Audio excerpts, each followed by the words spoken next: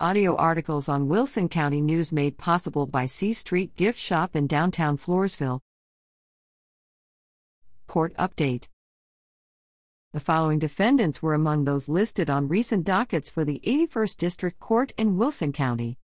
Raven Nicole Curvier, 25, of Floresville was charged with burglary of a habitation and unauthorized use of a motor vehicle, after allegedly entering a habitation in March 2021 without its owner's consent, with intent to steal firearms, and operating an automobile in April 2021 without its owner's consent.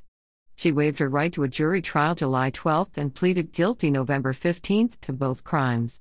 She initially received sentences to a Texas Department of Criminal Justice facility, but these were suspended. Instead, she received sentences of 5 years on probation for each crime, to be served concurrently. She also was ordered to pay court costs, fines, and fees.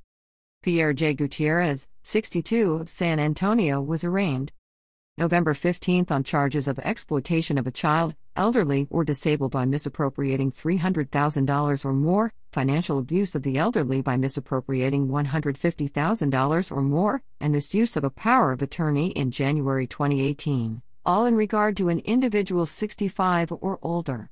He also was arraigned on 4 counts of using a credit card without consent of the same individual in March 2020.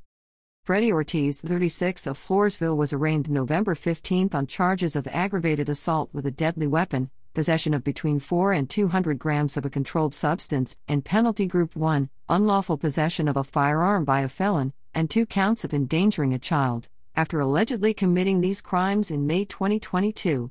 See Floresville Police respond to gun threat, man arrested in the May 24 Wilson County News.